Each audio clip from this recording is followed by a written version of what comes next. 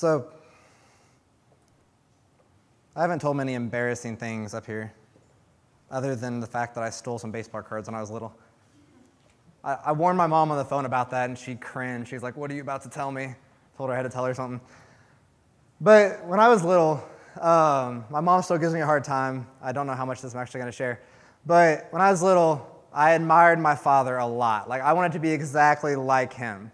And my mom still reminds me that on Sunday mornings, I would run in there into the bedroom as my dad was getting ready and say, "Dad, what color are you wearing? What color shirt are you wearing? Are you wearing a polo shirt? Are you wearing a tie? What are you wearing? You wearing your navy blue pants? You wearing your black pants? Are you wearing your khaki pants? Are you dressing down this week? What color socks are you wearing? I got to make sure I match. What color shoes are you wearing? Got to make sure I match." Absolutely everything I wanted to match, down to the smallest detail. I'm not going to go into details, but I wanted to make sure that I matched. My mom still makes fun of me for this. But that's because I viewed my father as someone that I wanted to be like. It's because I admired him. I wanted to be like him. As we're going to look at today, that even though he is a broken, sinful man, I still saw the good. I wanted to be like him. And we all have various experiences of our earthly fathers. Those range, some very good, some very negative, some non-existent. But the point that I want to make, that regardless of this, I hope that we're going to point out the fact that God is a good father. It's going to be very similar to a point that Tanner made a couple weeks ago, that God is a good father, one that we can rely on.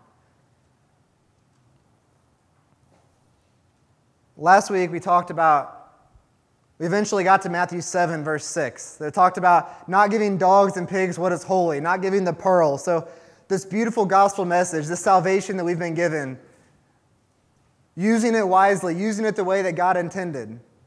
And the biggest point that I was hoping to make from that was that we don't know, that's something that only God can show us, that it's only God's wisdom, only God's discernment that is ever going to show us how to move, how to act. Because as we look at other people, our views are always tainted by sin. No matter what we do, our views are tainted by sin. Our views are tainted by the world that we live in. Like we talked about last week, how do we rightly discern where we go to share the gospel? How do we even know? And the biggest point there was, we can't know. That cannot be something that we try to figure out ourselves. That is the wisdom that only comes from God. And that's why I was so overwhelmed with the thought of preaching that message last week. How are we supposed to know who is it talking about that rejects the gospel? Who is it talking about that is the pig, is the dog that it's referring to? How do we know that? Because some people look so unlovable. Some people look so like they're rejecting the gospel, that they want nothing to do with it, that they are hostile to the gospel. But then God has a plan for their life, and God has a way that He reaches them and changes their heart. I was thinking of the Apostle Paul and his former life. For those of you that don't know, this guy was going around killing Christians. That was his main goal. He was so, it said, zealous for the Jewish faith that he was going around killing Christians. If there was a definition for someone who was hostile to the gospel, it was Paul. Those people we described last week, that was Paul. But we see that God had other plans, that God had plans to radically change his life, that God stepped in and said, no, I've got a bigger and better plan for him. And then the idea that Jesus hung out with people that often that we would describe as hostile to the gospel, people that reject the gospel, people that don't seem religious. He hung out with beggars, he hung out with thieves on a cross, he hung out with tax collectors, he hung out with prostitutes. And these are people that he saw value in.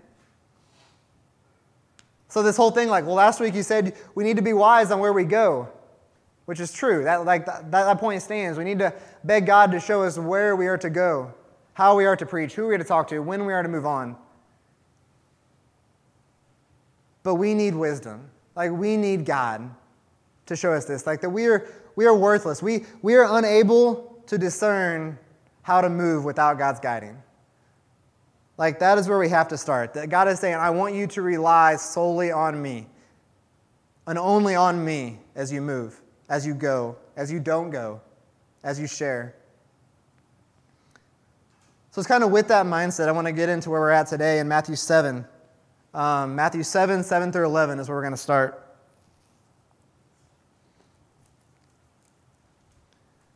Matthew 7 says, "Ask, and it will be given to you. Seek, and you will find. Knock, and it will be opened to you. For everyone who asks receives, and the one who seeks finds. And to the one who knocks it will be opened. Or which one of you, if your son asks him for bread, will give him a stone? Or if he asks for a fish, will give him a serpent? If you then, who are evil, know how to give good gifts to your children, how much more will your Father who is in heaven give good things to those who ask?" Like, this is directly after last week, setting up this, like, how desperate we are for God to lead. But what I want to do, before we even get into this, like, I really want to clear up two big misconceptions, I think, or this verse is often used. Like, two ways in which I think this verse is often mentioned incorrectly. We kind of went there in CG a couple weeks ago, a month or so ago, about, isn't this promising that God is going to give you good things? Isn't this a promise that says, if you obey God, He's going to give good things to those who ask? Like, that's what it says. Like, is that not what it's saying? Like, this is one of those verses used, like Tanner mentioned this pool that he's mentioned numerous times. Like, isn't this saying that if you pray for a pool and ask God for a pool, God's going to give you a pool? Like, I want to make sure, like, that's not at all what Jesus is saying. Jesus is not obligating God to answer foolish, selfish prayers. Like, that's not at all what's going on here. I want to read James 4. I planned last minute to put him up here, try to be all techie, and failed. Ben and I couldn't quite do it quick enough. But I'm going to read James 4:3. You don't have to flip there. You can if you want to. James 4:3 says, "You ask and do not receive because you ask wrongly to spend it on your own passions." It says that God is not obligated to answer a prayer that is selfish, that is merely for us. And I think that's something we need to know as we talk about this passage. And then look at verse 4, James 4:4, right after this. He says, "You adulterous people, do you not know that friendship with the world is enmity with God? Therefore, whoever wishes to be a friend of the world makes himself an enemy of God." Like, Jesus is not promising the pool. He's not promising this thing that you always dreamed about, this physical thing. Like, that's not what this passage is saying. But something this passage is saying, look at 1 John 5, 14 through 15. I'll give you a second to flip there if you want to. I'm going to get a drink. 1 John 5, 14 and 15.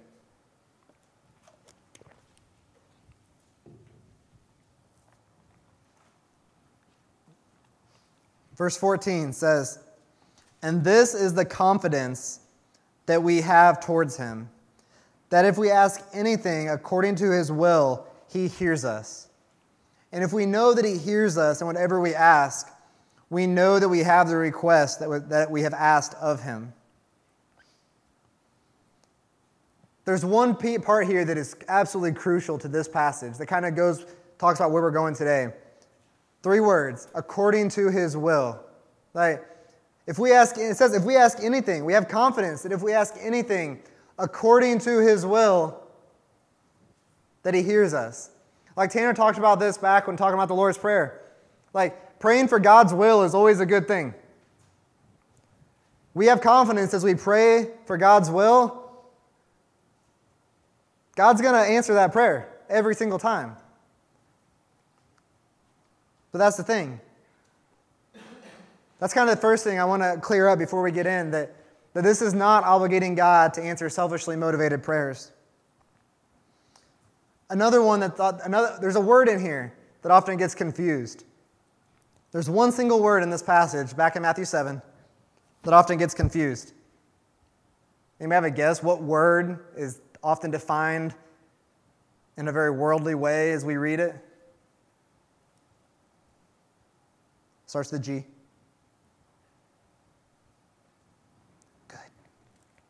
Good. Like, this word, we often define this word good in a very human-centered way. Because what I think happens is often our definition of good and God's definition of good are not always the same. Because I think that we view things that are good, like our definition is something that makes us happy, something that is tangible, something that we can feel, something that we love, and that makes us feel loved. Like these are the things that are good. But I don't think God's definition of good always ends up being like this. Like, God's definition is so much different than ours. And I'm going to give you an example. We already talked about Paul's former life, his life of going around killing Christians. And we're going to talk about Stephen for a second. Stephen. So, this guy named Stephen was preaching the gospel, going around preaching the gospel to crowds and in front of the Jewish leaders. And they said, okay, they were so adamantly against it that they took him outside the city and stoned him. They threw rocks at him until he died. Like, that didn't look very good for Stephen. Like, that looked very bad for Stephen. If you would have told Stephen beforehand, hey, this is going to happen, his response probably was not, that is good. Just a guess. But here we see, like, God sees the absolute big picture. Because what I want to do is flip to Acts 8. I'll give you a second again. Trying to get better about this. Giving you time to actually find it. Acts chapter 8. I'm going to read the first 4 verses. This is stepping in right after Stephen is killed. Right after Stephen is stoned. This is the very next verse. Acts 8:1. It says, and Saul, same guy we talked about earlier, approved of his execution. And there arose on that day a great persecution against the church in Jerusalem, and they were all scattered throughout the regions of Judea and Samaria, except the apostles. Devout men buried Stephen and made great lamentation over him. But Saul was ravaging the church, and entering house after house, he dragged off men and women and committed them to prison. Now verse 4. Now those who were scattered went about preaching the word. We said this looked very, very bad for Stephen. Stephen just lost his life. But you see God's big picture. God who views this from the outside. It says, because of Stephen's death, the church was no longer centered in Jerusalem, but was scattered throughout the region. It says those people that were scattered went about preaching the word. Those people that were scattered went out and planted churches. Like the letters that you read in the New Testament to the churches, those are the churches that were planted as a result of this scattering. Like the church of Antioch, that would be the one that would end up sending the drastically changed Paul out on mission. And that was all a result of Stephen's death. So I'm thinking now, if I'm Stephen, looking back, like for one, he's with God. Like he has no more worries. He's not concerned about being stoned. But I think he would agree that how good of a plan this was. Because due to his death, the gospel spread drastically and quickly. So I want to say that God's good plan, that it says that God has good gifts, all this, doesn't always look great at the moment for us. Like, that's not the thing. Just because something bad's happening doesn't mean that, God's will's being thrown off. Like, not at all. Not at all. We need to trust that God sees the big picture, so much bigger than the way that we see it. This definition of good. I'm going to read Matthew 7 again. With these two ideas in mind. Ask and it will be given to you. Seek and you will find. Knock and it will be opened to you. For everyone who asks receives, and the one who seeks finds, and to the one who knocks will be opened. Or which one of you, if his son asks him for bread, will give him a stone, or if he asks for a fish, will give him a serpent? If you then, who are evil, know how to give good gifts to your children, how much more will your Father who is in heaven give good things to those who ask of him? Like we said, that Matthew 7, 1 through 6, these first 6 verses that we went through the last 2 weeks, shows like how much we need to rely on God. Because those things that it's saying, we cannot do. Those, really the whole Sermon on the Mount, actually. like going back, like all of that we cannot do on our own. It talks about anger, overcoming anger. It talks about lust. We talked about loving our enemies, judging correctly, giving, delayed gratification, not worrying about the things of today. Like all of that leaves us in a place where you're saying, God, I cannot do this. Like all of it leaves like, God, I need to seek you. I can't rely on myself for this. And I think that's the place that we need to get. That's where what's talking about here is as we go to God, as we sense our need, we go to God as our stability because that's the only thing that is stable. That's the only thing that doesn't change. Like these words, ask and it will be given to you. Seek and you will find. Knock and it will be opened. Like each one of these shows this posture of humility. This like, it doesn't say tell, find, open. Like ask, seek, knock. Like you're in a place of humility. And that place is what we've talked about the last couple of weeks. This place of feeling broken over your own sin. This posture of repentance that we talked about 2 weeks ago. Talking before we go to a brother. Like we're in this posture of repentance. We're in this posture of brokenness. We're getting to this place where we realize how sinful we are, how needy we are. And like it all begins that we're incapable to even have that conversation with God outside of a good gift from a good father. Like in the Old Testament time, it would have been us going to a priest to offer a sacrifice for our sin. He would take it before God and offer a sacrifice for forgiveness of sins. Like we were incapable to do this. But the good gift of the Father, this gift of Jesus, this gift that his death allowed us to go directly to God, like that's the biggest gift we've already been given. Just to be able to have this conversation, just to be able to take our needs, be able to take our desires, be able to take ourselves before God. But you don't ask if you don't realize you're in need. Right? Like you don't go someone to ask for help if you don't think you need it. So we've got to realize our need. And hopefully the last couple of weeks kind of made that clear. What about seeking? Like doesn't seeking sound a little more active, a little bit more like you've got to go and do? I think it's kind of yes and no. Because just because we trust in God, just because we say, God, I'm relying on you, doesn't turn us in just to like passive sit back and watch kind of people, right? Like just because we say, God, I trust in you to provide, doesn't mean we sit on our couch and wait. Something I read this week, it was showing the example of like looking for a job. Like you pray and ask God, God, give me a job. I need a job to provide. God, I need you to give me a way to provide. But you don't pray that prayer and then sit on the couch. You go, you apply for jobs, you're sending out resumes, you're putting out applications, you're making uncomfortable phone calls, follow-up phone calls that are awful to make. Like, you're doing all this stuff, and that's not showing a lack of trust. I feel like that is showing trust. Like, you're seeking after it, knowing that God is going to provide, knowing that He is the giver,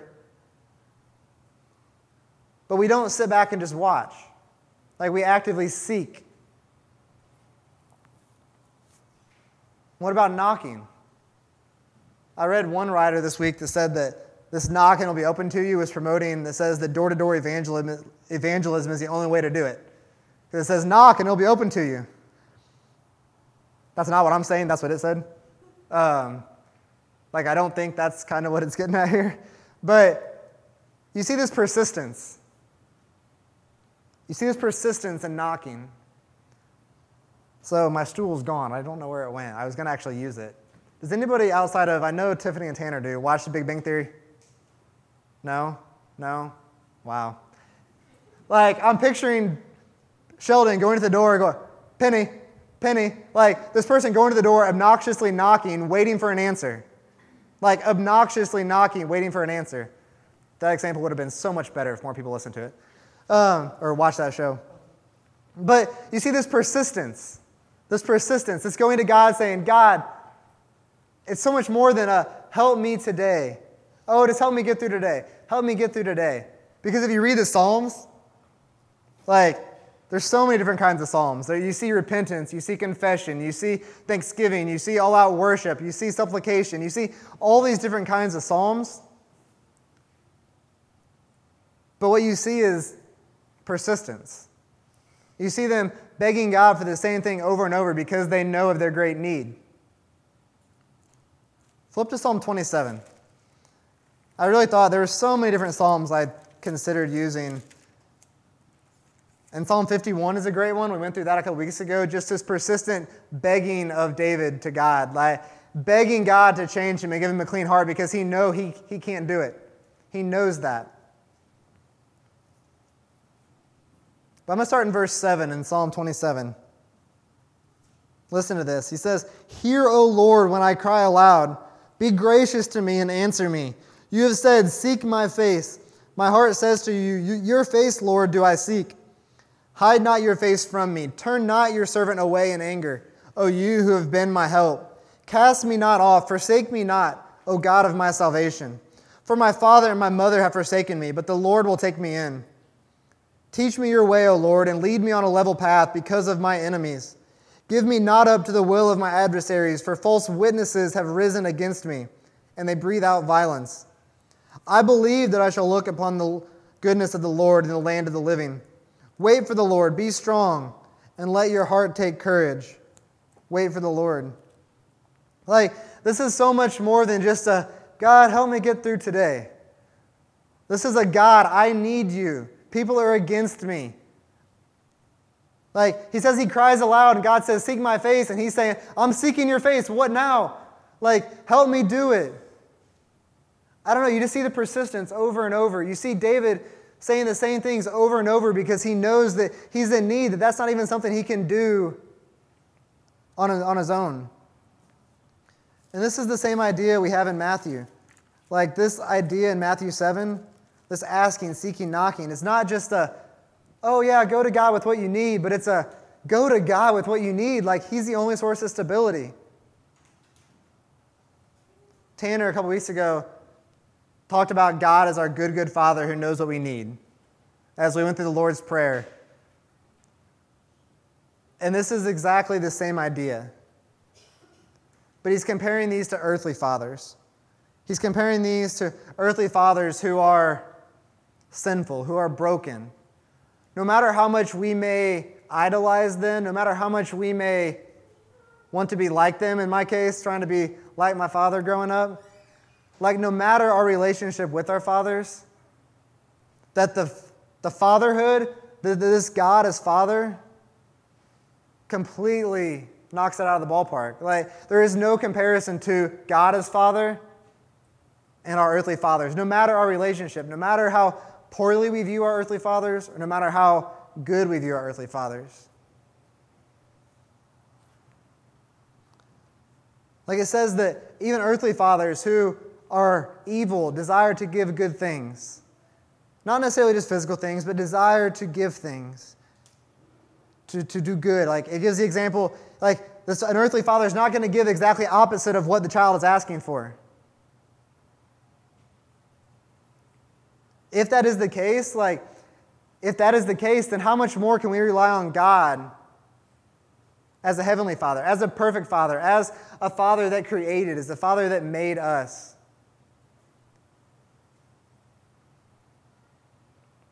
And I don't want to limit that what are we trusting God to provide in? We can't limit that because you can go from the big to the small.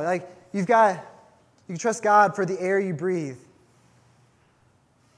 for the place you sleep, for what you wear, the food you eat, for however much you have or however little you have.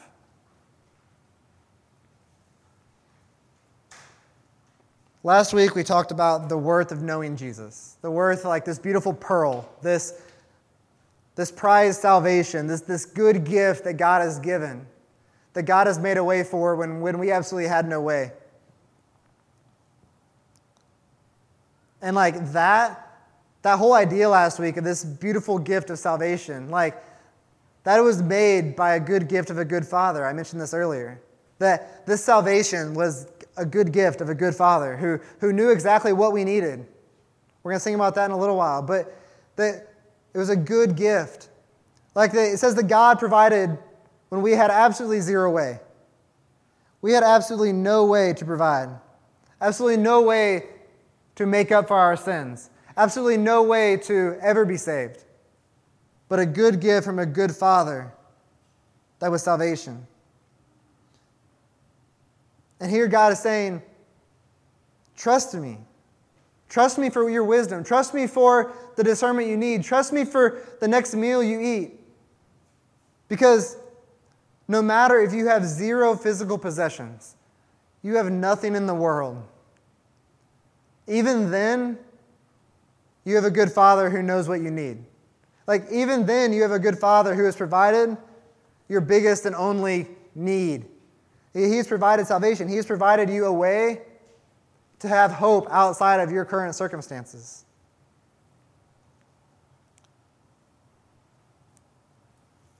Ephesians 2. Ephesians 2, 4 through 5. Ephesians 2 is talking about how awful we were, how dead in our trespasses we were, how sinful we were. But listen. But God, being rich in mercy, because of the great love with which He loved us, even when we were dead in our trespasses, made us alive together with Christ. By grace you have been saved. Because of His great love with which He loved. This was His ultimate gift of salvation. This was the ultimate gift of a good Father. He's saying, if you can rely on me for this, if I've provided you this, how much more should you rely on me for absolutely everything, for our every need? I was thinking, if you ever doubt the faithfulness of God, if you ever doubt the way that He comes through every single time, in the big and the small, go back and read the Old Testament. Because I said this last week. As we went through the Old Testament at the end of last year, and as we've gone through it on Sunday nights, time and time and time again, you see God providing when He shouldn't have. When we deserved so much the opposite. You see God providing faithfully for Adam and Eve in their rejection of God, in their complete rejection. You see God providing for Abraham in the gift of his son. You see Him fulfilling the promises that He made. You see Him being faithful to provide and protect Joseph in spite of the brothers wanting to kill him. You see God being faithful to Israel and taking them out of slavery. You see Him being faithful to Israel in the wilderness when they were completely rejecting Him. The prophets, same thing. People rejecting God, God providing for them. You see that time and time again, how faithful He is when we are just so far from deserving it. And time and time again, He proves Himself to be this Father who knows what we need, even when we don't know that we need it.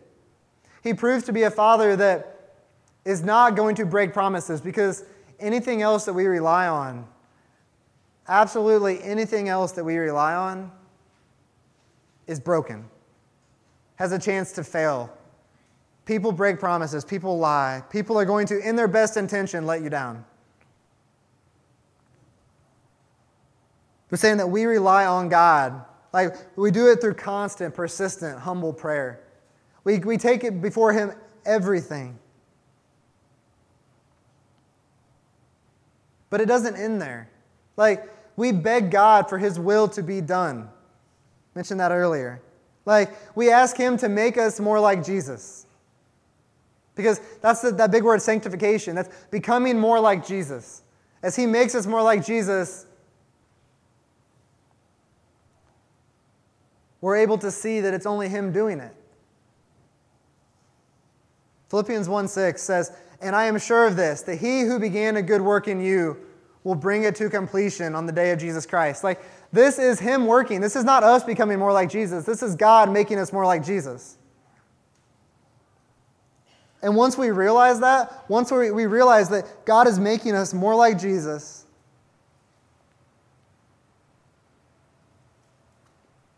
we realize more and more the way that we can trust Him. Last week I mentioned the small words in the Bible that mean so much. Those little 2, 3-letter words that can mean so much. So we just read that God is a good Father, that we are to take everything before Him, and He desires to give good gifts. He desires to provide, and He promises to provide. But then look at verse 12. It says, so. I bet you didn't think I was getting to verse 12. He said, so, whatever you wish that others would do to you, do also to them. For this is the law and the prophet. So, because of this, this is how you respond. Jesus is starting to wrap up His Sermon on the Mount. He's starting to end it. He's starting to bring it to a conclusion, and He's going to start calling for a response. He's going to start saying, either you believe in me or you don't. Like, after all this I just taught, after this I said who I am, He's going to call for a response. But part of the response of us that have been changed by Jesus, that have been made new, is that we treat others with the same grace that we've been given. Remember after the Lord's Prayer, He said, so forgive others the same way that you've been forgiven. Like, our response to others should be shaped by God's response to us. We said earlier that His response to us was completely undeserved. That it was exactly the opposite that we deserved. But God chose to reconcile us. He decided to step in and change things. That's why Christ-Reconciled Church, that we were made right through Jesus. And the more and more we realize that, the more and more we realize that good gift of a good Father, the more and more that our response is going to be to trust Him with absolutely everything and respond to others that same way. Psalm 23 is a well-known psalm, and there's one line in it that says, you anoint my head with oil, my cup overflows. It's in verse 5. My cup overflows. Like, this cup that's overflowing is how good God has been to us. No matter how we view our external circumstances, no matter how we see the physical things we have, we realize that God in His good plan provided for us a salvation that we could never get. So this cup that overflows is His love, is His goodness as we treat others the same way. I just pray that through this we realize that God is the one we need. No matter what else the world promises, no matter what else we say, oh, I need that, I can rely on that, I can rely on the money I have saved up, I can rely on my friends to back me up, I can rely on all these other things. None of that is able to ultimately fulfill. And God says that He will, that He is a good Father. That's how He describes Himself. And that's how Jesus describes Him here.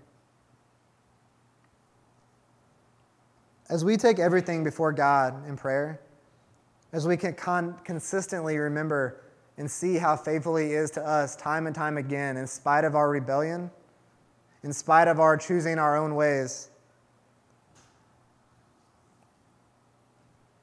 I just pray that we would respond accordingly. Respond in repentance and respond in praise, respond in love towards other people even. And as we look at the goodness of God, this song that we're going to sing, Good, Good Father, I asked Tanner to do it again. He asked Nick to do it. I figured I'd ask him to do it. I did not see the beauty of this song. When I first started hearing it, it was like, okay, that's being overplayed so much. I wasn't even listening to it because I thought it was just another song that became popular and then they play it every other song on the radio. But then I went and actually looked at the words. And the more and more I look at it, the more and more I see how beautiful it really is. Actually, before we sing it, I want to go through the lines of the song. This is the second verse. Oh, I've seen many searching for answers far and wide, but I know that we're all searching for answers only You provide, because You know just what we need before we say a word. You are a good, good Father. It's who You are. It's who You are. It's who You are. And I am loved by you. It's who I am. It's who I am. It's who I am. Because you are perfect in all of your ways. You are perfect in all of your ways. You are perfect in all of your ways to us. Like, this is the God that we get to sing to. This is the God that we get to respond in thanksgiving to. Because of what He's done for us. Because He knows just what we need before we even have to ask Him. Like, we get the joy to ask Him. We get the joy to go before Him. And the answers that we're all searching for are ones that only He can provide. Like God says, rely on me. Stop relying on everything else. Stop relying on everything else. Rely on me. Let's pray.